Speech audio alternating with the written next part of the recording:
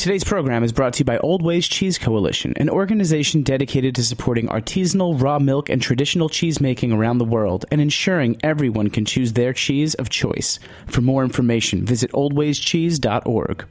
Hi, this is Joe Campanelli, the host of In the Drink. You're listening to Heritage Radio Network, broadcasting live from Bushwick, Brooklyn. If you like this program, visit heritageradionetwork.org for thousands more.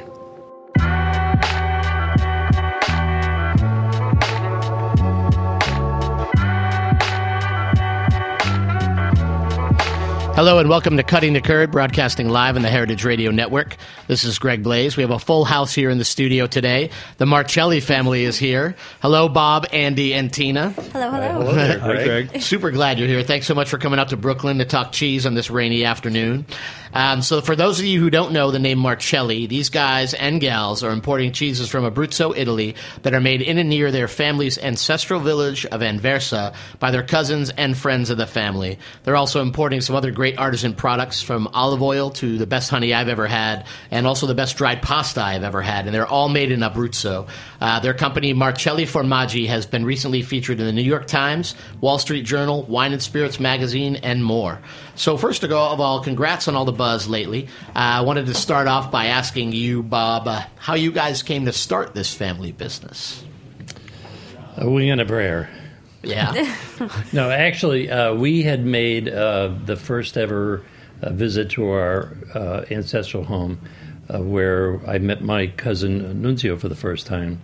And we learned that they had a sheep farm and an agriturismo. And he kind of offhandedly said, you know, we have sheep, so we make cheese. And I went, oh, it's very interesting. We tasted the cheese, and I looked at him and I said, oh, you don't make cheese. You make cheese. Nice. That's the beginning. When was that? That was I think that was 2002. And was that when you started bringing in the cheese, or did it take a little while? No, it was, the truth is that my father had never been to where his parents were from. It was very emotional for us. We were very, very moved by this little tiny medieval village, population 350, where we learned we were related to half of the people in the village. And he wanted to do something with the family in the village, and slowly it began to dawn on me that the cheese was really the thing, so that there would be an economic, a partnership between the family. So, but it took about, 4 or 5 years, maybe 4 years, to convince my cousin that not only was this a good idea, but it was something that we could actually do. So Repeated visits. Yes. Right. Yes. I mean, you guys are a culinary family in general. Andy is a beer guy. He was just on Beer Sessions Radio a few weeks ago with Jimmy Carbone, and you should all check that out. Bob, you were named the James Beard Foundation Rising Chef in 1990, which is cool, and you have had a long career in food. And Tina, you are a pastry chef and have owned your own business and do lots of food-related stuff. Oh, yes. You guys, and I know you all well. I mean, it's food. We all live for food, I think, in this room. Everybody, all of us. We also have a chef brother as well. Right. There are more Marcellis. This is as many Marcellis as I can fit into this room at once. But how do you all relate to and approach cheese coming from these different culinary backgrounds? Like, what's your take on cheese, Andy? Like, how did you fall in love with this stuff? Well, actually, it was through visiting my family in Italy because, I went to business school, so I had a business degree and I had a marketing job out of college. And, I was not in the food world. My plan was always to support my siblings who were, chefs and go to their restaurants, not work in food. Having grown up in restaurants, as with my father being a chef and owning restaurants when we were younger. But really it was, I wasn't on that ancestral trip with the whole family. I was actually in California, and my dad called me from the trip and just said how excited he was, and, we needed to, import this. Need to get on it. Yeah. And then a couple years later, when I was ready to make a move, I told him I'd give him a year to, help him figure it out. And that was about 9 years ago. Nice. So, what is it like working as a family on building this company? Tina, you wanna jump in there and let us know? Yes, it's a lot of fun. It's great to be able to work with your family every day. My mom has recently come on board. She retired from her career and basically, I think, took a Saturday off, and the very next day she was at the company. Yeah, so her retirement was basically 24 hours. But it's been really great to, as I said, work together and learn from these guys. But also at the same time, kind of earn my own stripes. Sure. I'm the youngest, so that's kind of always my goal, is to show up and show that I can do it. So it's been a learning process and a great experience, and I can't wait for what's in store. Right. But also, I think for her too, it's been a fun change. She's used to being in the kitchen, and now she's on the other side of the line talking to chefs. So it's a very comfortable environment for everybody. Yeah, how do you go about finding your customers, or how have you historically found your customers? Word of mouth? A lot of it is word of mouth. I'll give you an example about our pasta, just Yeah, the pasta you guys bring in is amazing. It's the best dried pasta I've ever had. Well, a lot of people share that opinion. Del Posto makes all of their own pasta. What they don't make, they only use ours. And they emphatically swear that this is really absolutely the best pasta that they've ever had. That means a lot to us. Yeah, really, of course. So do you find that, like, your business, the roots of your business are people that you do business with, a small amount of people, because you can't be able to bring in a lot of cheese, right? I mean, you say your village, your ancestral village, 350 people, of which are related to half, and then there's some sheep out there. So how much cheese do these guys really make? Like, how do you get this done? Well, I'll give you an example. This breed of sheep, which is called a Sopravesano, it's an ancient breed that was indigenous to Abruzzo. And at one point in time, there were 3 million of these sheep. Today, there's only maybe 300,000 at the most. And my cousin has about 1,300 sheep. They produce 1/5 of the milk of a normal breed of sheep. Right. So you say 1,300 sheep. Oh, my God, that's a lot. But when you consider... Yeah, they're little animals, and they don't give up a lot of milk. No, they don't. That's awesome. So I got another question for you guys. Raw Milk Cheese Appreciation Day is coming up on April 16th. For those of you who don't know what that is, check out theoldwayscheese.com. It's an international celebration of raw milk cheese that's sponsored by the Cheese Coalition, formerly known as the Cheese of Choice Coalition. They're one of our sponsors and friends of the show. I wanted to ask you guys and gal, what are your thoughts on raw milk cheese as it relates to your cheese specifically? Well, I mean, all the cheeses we carry cheeses from our family's farm, as well as a couple other producers in their cooperative, are all raw milk cheeses. So to us, they're very traditional. But also, when we're meeting someone and talking about our products, we talk about terroir, what the sheep are eating, the over 100 wild herbs and flowers in the grass that the sheep are eating. So, their diet, everything also... the low milk yielding factor, so the milk is very rich. So for us, like, raw milk is very important because it's preserving all of that. Because if we were then talking about, okay, then it's all pasteurized, then half of what we just said is kind of lost. Yeah, completely. What do you got to take on that, Bob? Well, I think that the thing That's really well said. About raw milk cheese is that it really preserves everything. And what we find when we taste our cheese with chefs is that's the first thing that they remark about. It's like it's just it's the pristine flavors of each of the different cheeses. And just a little side thing, when I was a young boy, my grandfather would instruct us on things that were important to know and to carry with you through your life. The Italian grandfather. The Italian. Sure. Alfonso Marcelli. And Alfonso was from this village. And Alfonso is the brother of Nunzio's, Nunzio being the cheesemaker. The cheesemaker. And he said, in his wonderful Italian accent, don't eat the process of food. Don't eat the process of cheese because it's a no good. He said they kill all of the good bacteria. And he's right. And if you don't have the good bacteria, it's a no good. So Well done. Yeah, but that's the simple truth. And for those guys, I mean, they've been making cheese. How many like generations has Nunzio's farm been producing cheese? Well, they started the farm in 1977 officially, but again, our family has been in that village since the 1500s. So my guess is that There's been some cheese made. somebody Right. along the way has made cheese. What do you think about raw milk cheese, Dana?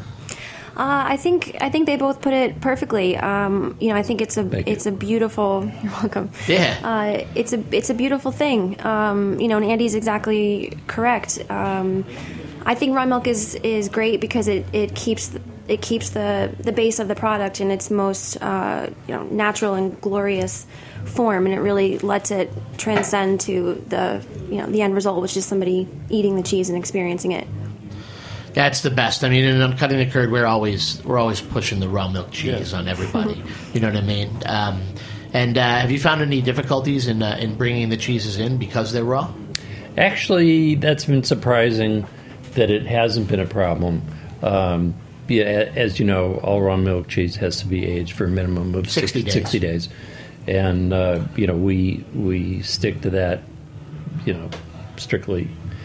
And the farm does a great job of, maintaining, the particular dates and everything. So it's not really, it has been. But the farm itself is actually also EU certified organic, so Great. They're inspected very regularly. I mean, I've been there at least in 3 or 4 different times over the years where they've been inspected. So, because I think the EU organic seal is a very I like to say highly regarded thing. But so they're keep doing it the right way all the time. And you guys bring in so you have your pasta and you have your cheese, but you also have honey that I think that is incredible. What makes you guys bring in such great honey? What is it? Is it the terroir again? Was it just that was that something you discovered after you started bringing in the cheese? Well, when we first had the cheese, you always have it with honey, and so it was kind of the same reaction. It's like, oh my God, this cheese is incredible. It's like, whoa, this honey is incredible. It turns out that Abruzzo is considered to be the green heart of Europe, not just of Italy, but of Europe. And what that means is that there's more national park space than any other area in Europe. Historically, Abruzzo had been economically challenged because of its the landscape being incredibly rugged, so difficult to import and export from. So there was not a lot of work, and there's certainly never really been any heavy industry to speak of. The good news is that because there was no heavy industry, it's remained incredibly pristine. And so what does that translate to? That translates to literally every food product that is produced there is really some of the best that you'll find anywhere. And of course, and you haven't, and you believe that because that's where you're from. But it's true. Yeah. Well, that's cool. I mean, I've been lucky. I met Andy and Bob in the Bedford Cheese Shop. I think in 2000, maybe 2009. Yeah. My friend Charlotte was like, these dudes are coming in. I don't know anything about them, but they have some good cheese. And I was like, I'm game. I like cheese. And you guys brought me in some of just probably the best sheep cheese that had come out of Italy that I had ever had. I think I tasted the Pecorino Gregoriano, which is a staple of your collection, the Pecorino Parco, and maybe some Pecorino Brigantaccio, all of which were comprise a core of products. And I've watched your company grow from that spot, which has been really, really cool, and I think now I know you distribute to us in the tri-state area, but what's your plans for Marcelli Formaggi in the future? Are you guys going to blow it up, or are you comfortable keeping it small, I mean, everybody knows about you now. I mean, you're in the Wall Street Journal. You're in Del Posto. I mean, people are like pimping you out. They like your stuff. So how are you going to keep it? How are you going to keep it so your regular customers get the things they had, and and then the quality stays the same? Don't worry, Greg. We always got you. Damn straight. I mean, I need my stuff. Well, one of the things that's very important to us is that we hand sell our cheese, and it's really about relationships. People trust us. The chefs trust Absolutely. us. And that's, the cheesemongers trust us. There's only so big that we can get. We have a funny saying, I don't know if it's a good business practice or not, but we only sell to people that we like.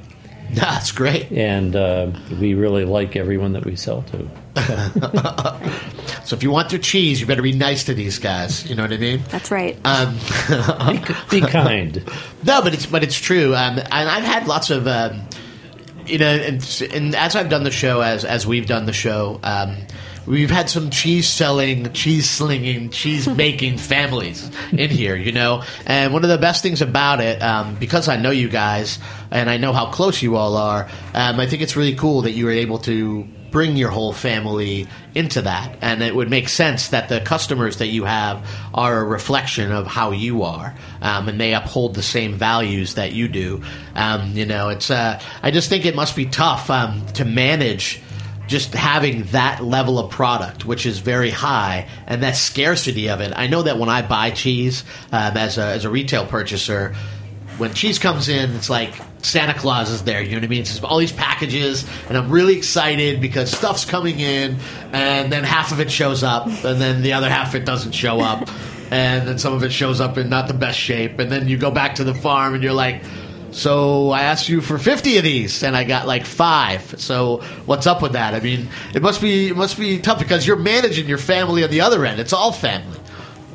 Would you agree with that? So I think that one of the things that we have going for us is the fact that all of our chefs, customers, friends, they know our story, so they understand it's kind of the nature of what it is that we're bringing in, and it's kind of a lighthearted. Hey, do you have the manteca today? And we wish we did. Yeah.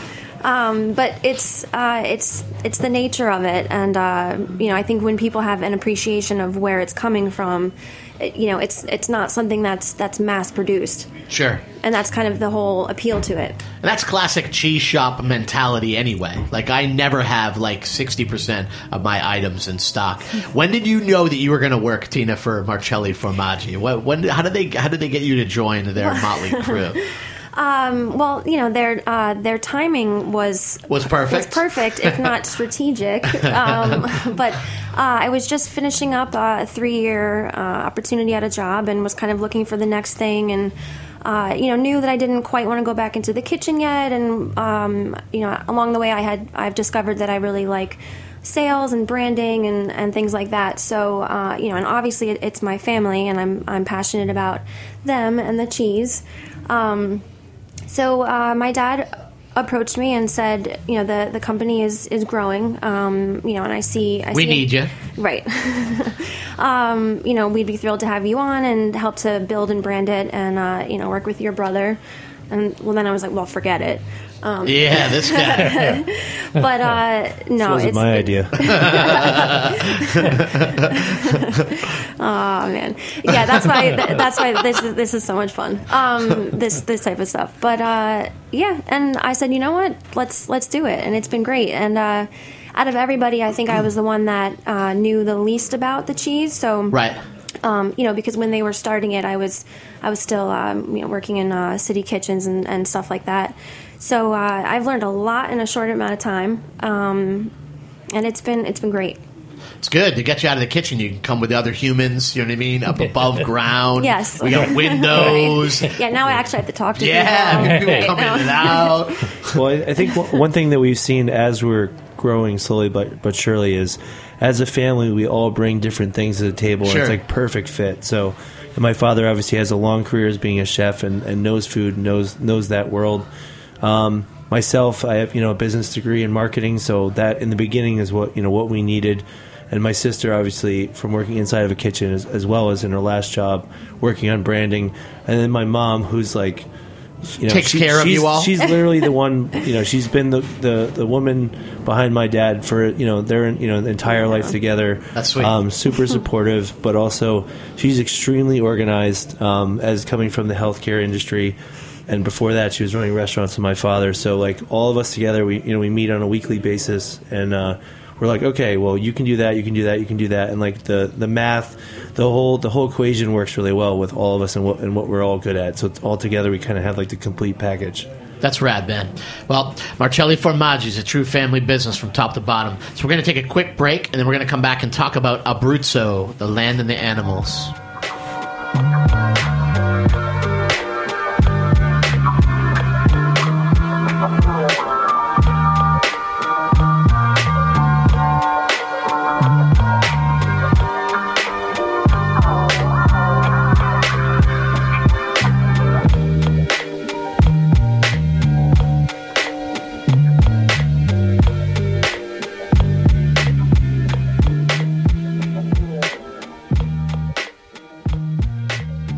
Old Ways Cheese Coalition, an organization dedicated to supporting artisanal cheese-making traditions through advocacy, education, and outreach, is calling on all you Turophiles to rally and celebrate Raw Milk Cheese Appreciation Day on Saturday, April 16th.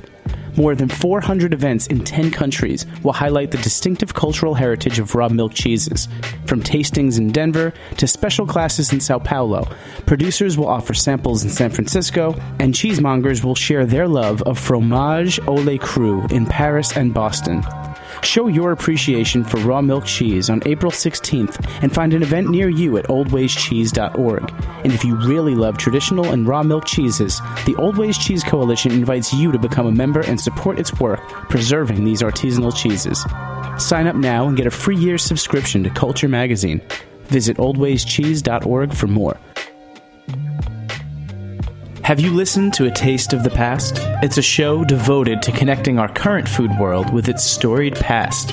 Host and culinary historian Linda Palacio welcomes chefs, scientists, authors, scholars, and revolutionaries into the studio to discuss food culture and history from around the globe. Have you seen the culture of food change over the past 25, 30 years? Incredible. It's been incredible. Linda covers content ranging from the history of black chefs in the White House to behavioral psychology and the evolution of Italian food in America.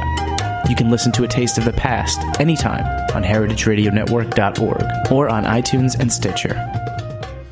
Welcome back to Cutting the Curd. This is Greg Blaze, and before the break, I was talking with Bob, Andy, and Tina Marcelli of Marcelli Formaggi, importers of artisan cheese from Abruzzo.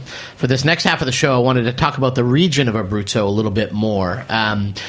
Bob, you had touched on the landscape of Abruzzo and and it being the sort of green heart of Europe. I wanted you to talk specifically for us for a minute about Anversa, what makes Anversa, the town where your family hails from, special. Can you sort of paint a picture for us of the landscape and people there?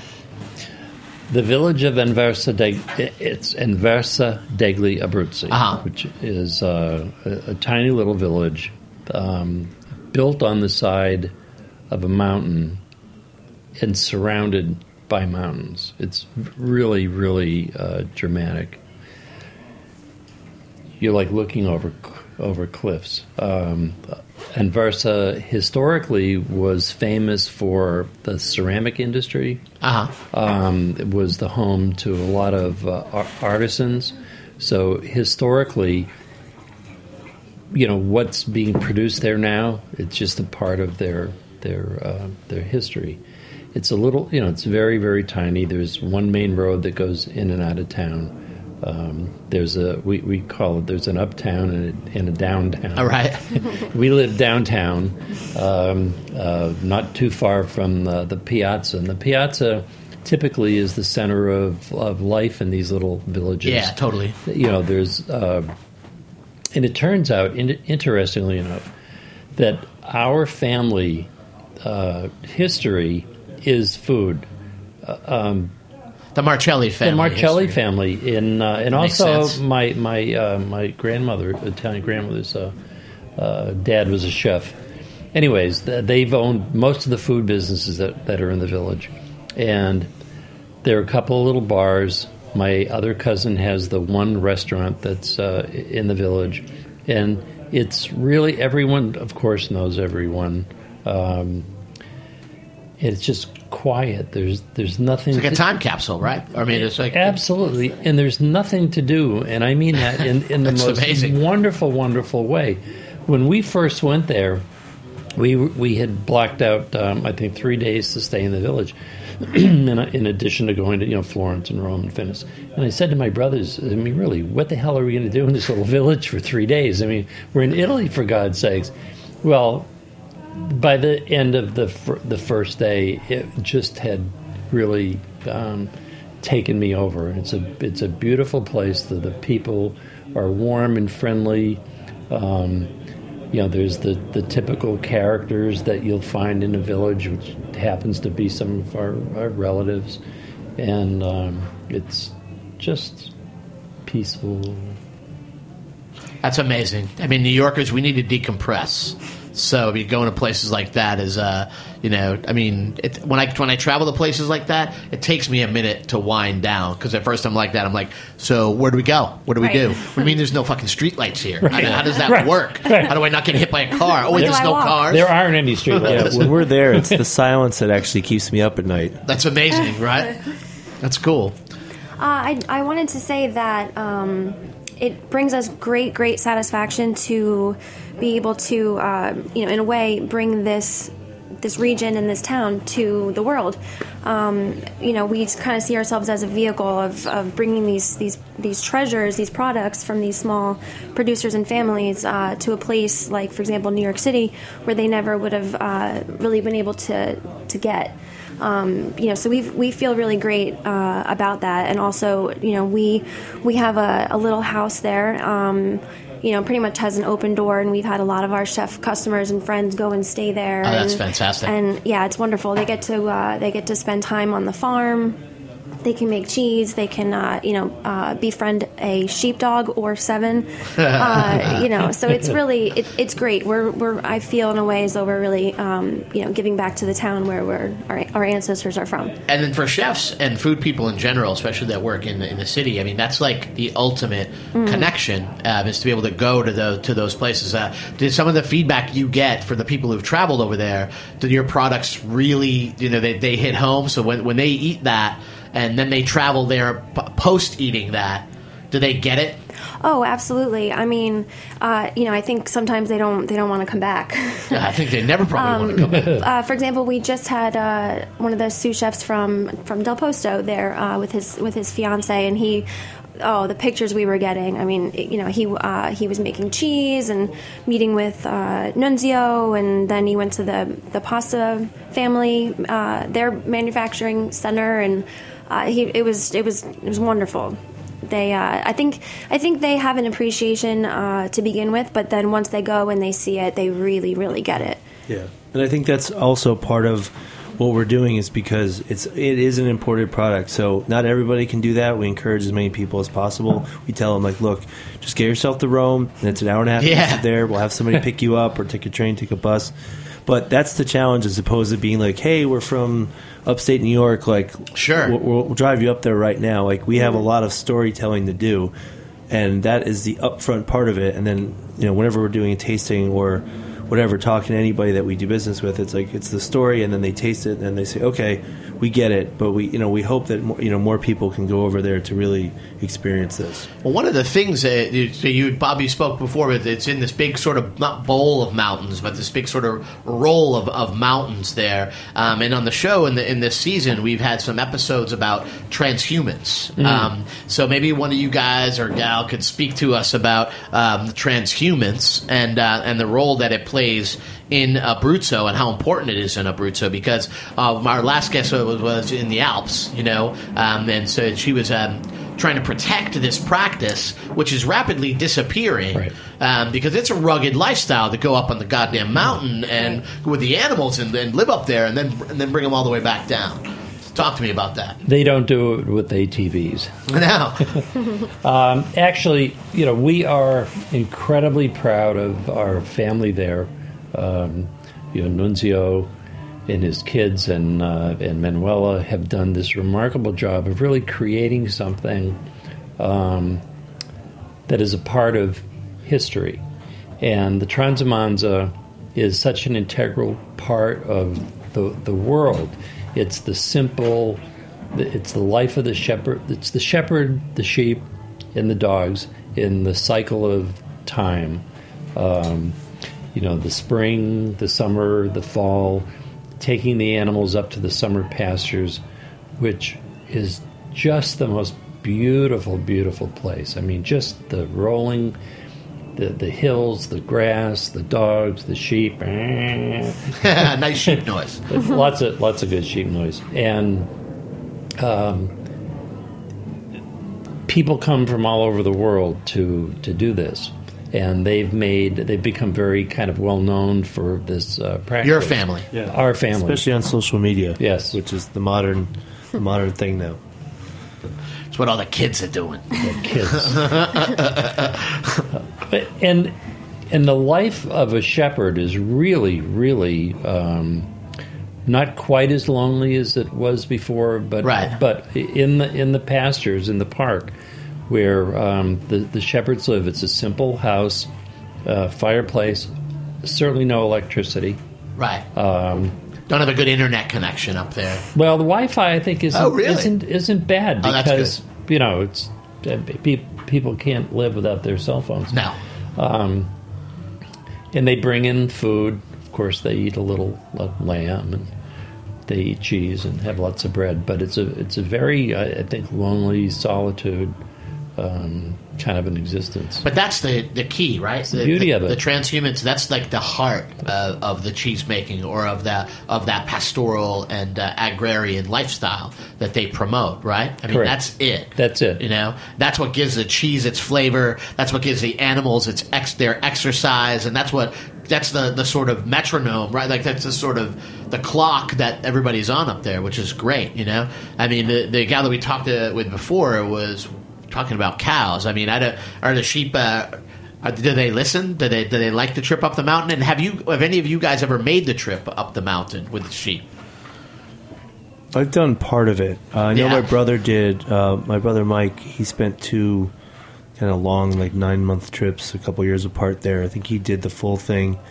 It's something, we all would like to do it. It takes, it's like a couple, I don't know, it's like You got to 2 give up days some or something time like to do that. Yeah. So unfortunately, a lot of times when we're there, we're moving all around the region. We're spending as much time on the farm and the village as possible.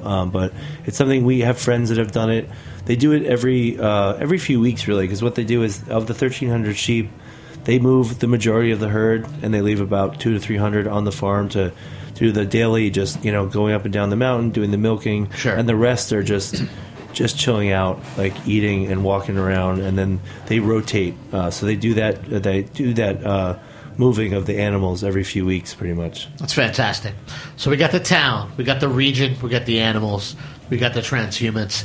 So tell us a little bit about the cheeses. Are the cheeses that you guys sell, are they very much indicative of traditional cheeses of the region? And if so, how? Well, I mean, I would say especially the Pecorino di Parco is a very classic style mountain. As you probably have a lot of experience with those cheeses. Completely. From Abruzzo. But obviously not many cheeses from Abruzzo actually make it to the U.S. because of the remoteness of it.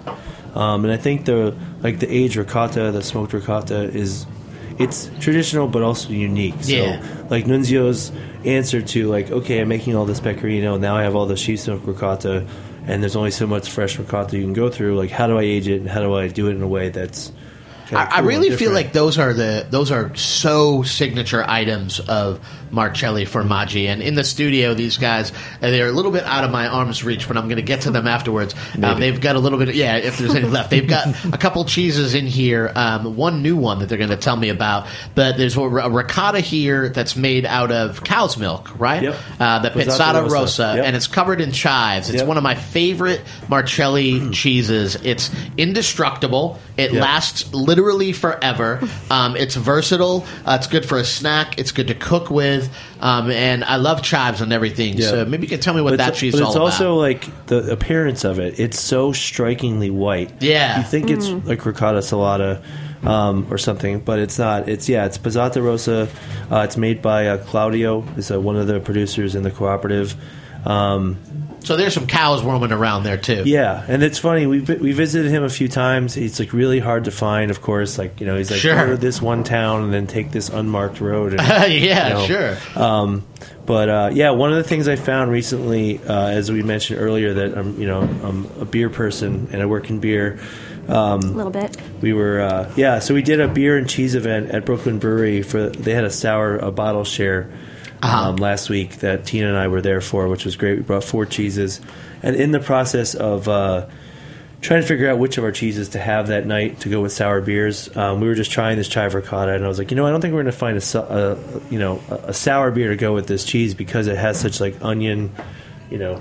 Chives are pretty potent, which is why I like them. And then I find that with cheese, especially fresher cheese, usually I had it with goat cheeses. They don't mask, but they go really well with sort of the acidity of those cheeses. So as we were talking through it, I was like, well, one of the things I love about this cheese is that it reminds me of when we were kids, we had Philadelphia cream cheese with chives like in the fridge all the time. It's just an easy thing to put on bagels and whatever. Sure. So this cheese always reminds me of that. So we're talking about the onion factor, and the person I was tasting the cheese with, we tried like a pale ale, like thinking like the hoppy, earthiness of it would work for it. But like, it needs something like bready, like something like bread. So we tried it with Brooklyn Lager because this was at Brooklyn Brewery, and it's perfect. It's because of the Vienna malt. It kind of does like a bagel and cream cheese thing to it. I don't think actually my sister and dad have actually tried this before because I've been having everybody try it for like the last week since we tried it together. Nice. But what do you think? How does it work together? Good. That's phenomenal. Yeah, the Posata Rosa ricottas are great. And then you guys have a new cheese. So when you go to check out their website and you go under their cheeses to see their list of cheeses, you'll see some of this stuff. But they brought in something new. Now, I was lucky enough to meet some of the Marcelli clan, the exponential Marcelli clan in Bra, maybe 6 years ago or 4 years ago now. I met the maker of the Pecorino Gregoriano, Gregorio. He burned me with his cigarette. It was really immediately he burned me with his cigarette. He was this big, massive sheep guy that put his arm around me and scorched me. And then they had this huge drum-shaped cheese there that you have a piece of here in the studio. And what's the name of that cheese? Tritico. And what does that mean? It's the 3 milks: cow, sheep, and goat. Sure. What type of cheese is it? Is it a pasta filata? Is it it's not a ricotta. It's a matured cheese, right? Yeah. Well, it's a stuffalata. Yeah, I mean, it's not nice. It's I like it. Good I mean, it's sort of. So I've been there. I was there a couple. High times. five action. I like that. I was there a few times when they made it. Yeah, basically, it is actually stretched. Now that I think about it, it's a good question. So it is stretched in kind of and you end up with this big mound, and then they have this huge cylinder that they kind of literally stuff it into. It's huge. Sure. It's probably 2.5 feet tall. And that's how they let it set. And then after that, they tie rope around it, and they will kind of hang it. So exactly, I didn't even think about that. Is it totally a pasta filata? Yeah, cheese? so it's like a big ragusano almost. Exactly. So it's pulled. It's probably it's pulled to brine, and then it's hung for a while. Yep. And then in keeping with all the cheeses that they make and that we carry, all the rinds are natural. You can eat them. So for this one, if it starts over time while it's aging, it starts to crack the outside, the skin, they'll just cover it, seal it with some honey wax. That's so amazing. Everything's edible. Yeah. So I actually haven't had this in quite a while. This is my first time having it. Oh, that's fantastic. And are we going to be able to buy some of this? Dad? Yes, Bob's mouth is full. He is chewing. He is chewing and eating the cheese of his family. Yeah, do you want to be the first customer in the U.S. Oh, area? yeah, I may want to. Oh, that's fantastic. Well, you guys, I really want to thank you very much for coming in and taking a little bit of time to spend with me today and to talk about your wonderful family company, of which I am a customer and a friend. And a friend. You must like me because you sell me a lot of exactly. We like you a lot, Greg. So, and likewise, I love the Marcellis. So go and check them out. And if you're lucky enough to own a cheese shop or be near a cheese shop that sells their stuff, you should pick it up. And they make, the Marcelli family just makes great stuff, and they make great pasta and honey too. So thanks a lot for tuning in, and we will be back next week with another episode of Cutting the Curd. Ciao.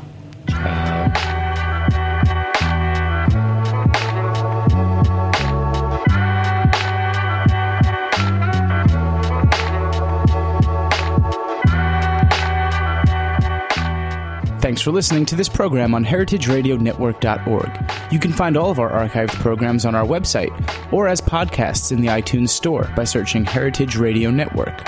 You can like us on Facebook and follow us on Twitter at @heritage_radio. You can email us questions at any time at info@heritageradionetwork.org.